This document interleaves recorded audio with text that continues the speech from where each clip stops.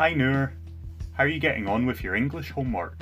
Hey Kevin, not very well. Can you have a look at these answers? I just can't get my head around the present perfect. It's so difficult. Let's see. Sorry. I haven't a clue about question 5, and I'm afraid your guess is as good as mine for number 7. It's okay. Thanks anyway. Oh, I think I've hit a wall. I might stop and call it a day. You hang in there. Thanks. I think I'll give it a go for another 10 or 15 minutes, and then I think I'm going to head home and hit the sack. All this grammar makes me feel so tired. Yeah, I know what you mean. See you tomorrow. See you.